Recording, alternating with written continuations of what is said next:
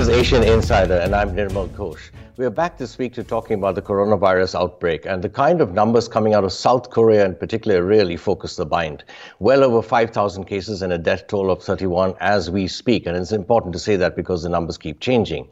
We have on the line with us Dr. Gregory Gray, who is a professor of medicine, global health and environmental health at Duke University, and among other things is also a professor at the program in emerging infectious diseases and Global Health Institute at Duke NUS Medical School in Singapore, and Professor of Global Health at Duke Kunshan University in China.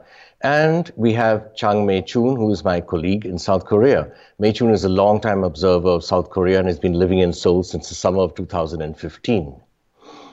Mei-chun, Dr. Gray, thank you very much for joining us. Thank you. Appreciate it. So, Mei-chun, perhaps we should start, if I may start with you. I see that President Moon Jae-in has declared war, quote unquote, on the coronavirus.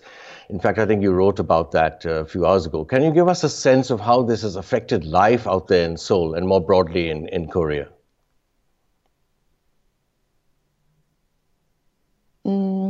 Okay, people are very cautious. They are more vigilant about hygiene, and a lot of people are not going out so much. They would buy food home, stock up, and then a lot of people are going out to buy masks. There's a lot of panic buying, and there is kind of a shortage in number of masks. And then schools are actually closed. The reopening of schools. Right now it's school vacation. Schools were supposed to open this Monday, but it's been delayed to March 23rd because of a spike in the number of infections among minors who are 19 and below, which means they are students, right? So to protect this group, to prevent mass infections in schools, they have postponed the reopening of schools by 3 weeks. And what about the mood in the streets, the crowded places? Are people avoiding crowded places? Are events being cancelled? Yes, definitely. A lot of the protests are being cancelled. Seoul City has banned protests in 3 major public spaces. A lot of the public facilities are also closed. I'm talking about like museums, libraries, and other social welfare facilities. Thousands of them have been closed. In your work, you have focused a lot on emerging zoonotic diseases that pass from animals to humans. And you have said how important it is to get ahead of the curve and prevent these new viruses from emerging.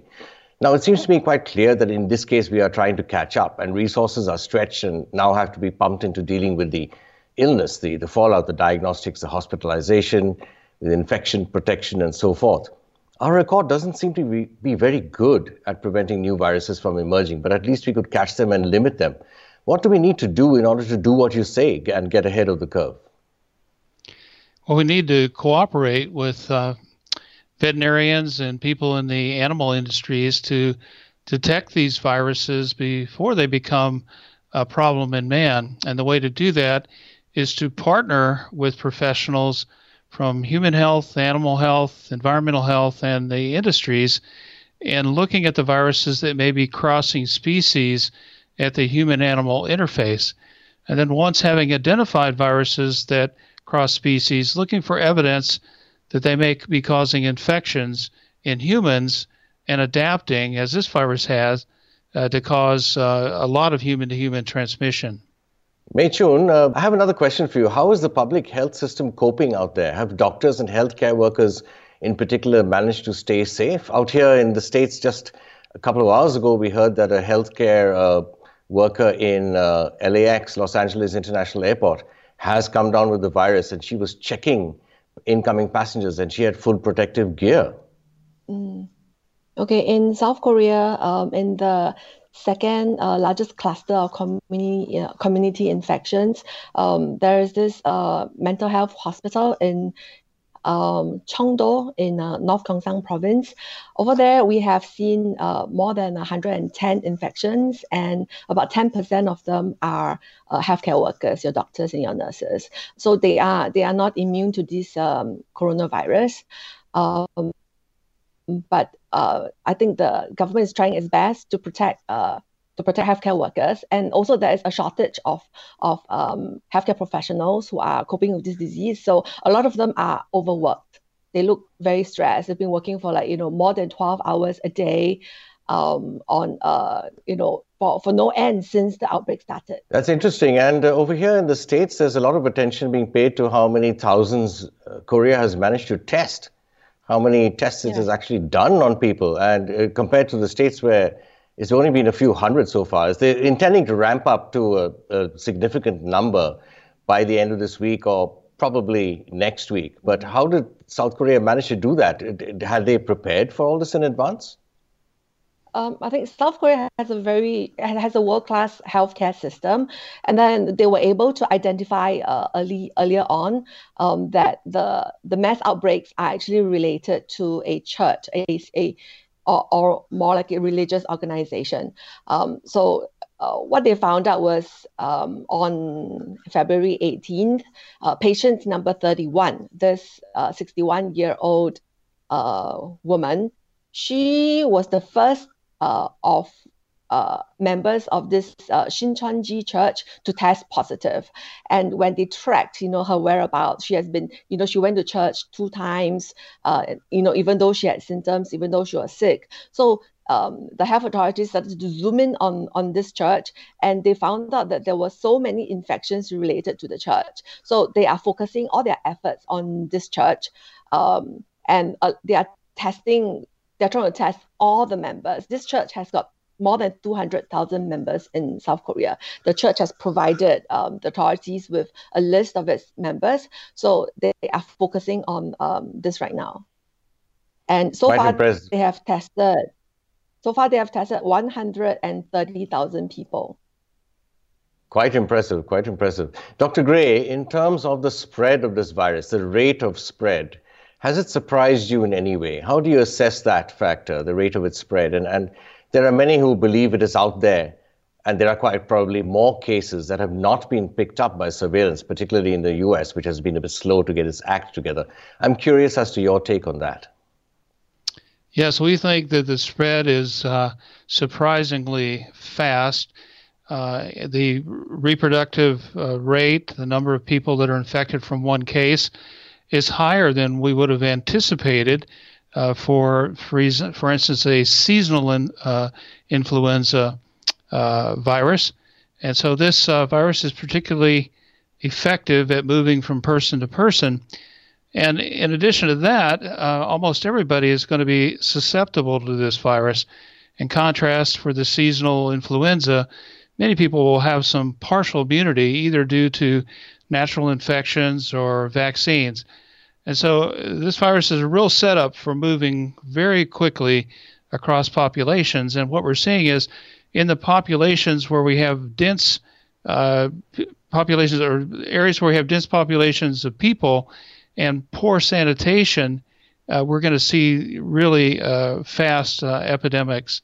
And certainly the long-term care facilities, as we're seeing perhaps in prisons and in schools and daycare centers, we'll see a lot of transmission. I see. Mei Chun, are we seeing any trends, or what is the prognosis from experts for South Korea? Okay, the first coronavirus patient here was found on January 20th. So the experts expect that, looking at what happened in China, the whole situation would kind of subside in 2 months. So they're expecting that from March 20th onwards, that it should kind of settle down. That gives us, about 3 weeks. And then we have about, out of the 200,000 Shincheonji church members, about 13,000 of them have got symptoms, and only half of them have completed testing. So I think the infection figures can possibly go up, much higher. Now it's 5,700. It could, go up to as much as 10,000. And then these 2 weeks are critical period, because the last church service for this Shincheonji was February 16. And considering that the incubation period is 14 days, most of the cases, would have, emerged by around early March. Okay, Dr. Gray, perhaps a last word from you. What is the message that should go out there to governments on dealing with this and future outbreaks, of course, as we touched upon earlier? Well, I think governments have to decide how much social distancing makes sense for their populations. And we're beginning to see that right now in the United States with the cancellations of some big scientific meetings, for instance, that I'm aware of, where there's talk about more emerging or emergency responses like that as well. Things that are not critical to have people meet together. We'll continue to probably see the disbanding of that. And like we're seeing in some countries, we may even see some school systems shut down for a while. So it's going to be an interesting phenomenon. We just haven't seen such social distancing in this country in a long time, and it will be very interesting to see if it truly slows the epidemic as it reaches the United States.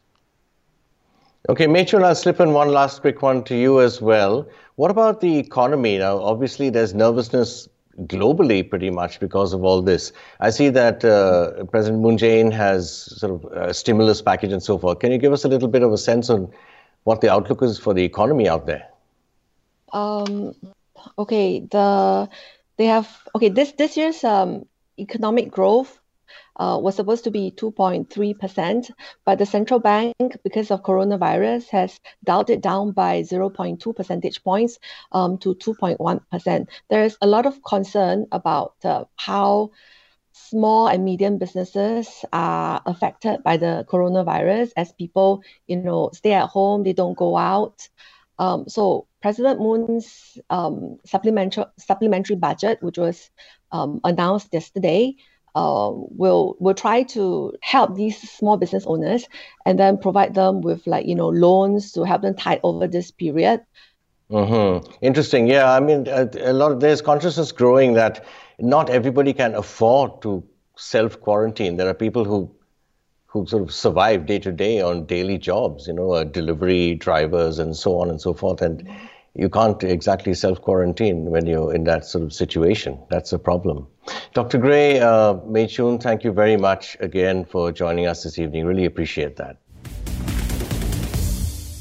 Well, here in the United States, we are on the cusp of a much wider outbreak, and they are going to be administering many more tests. They've lifted restrictions. Many more people are going to be tested, certainly next week, and we must expect numbers to rise. And that would be a good thing, because that means we're catching the cases in the United States. Meanwhile, internationally, of course, the most concern centers on South Korea, Iran, and Italy. For Asian Insider, I'm Nirmal Ghosh.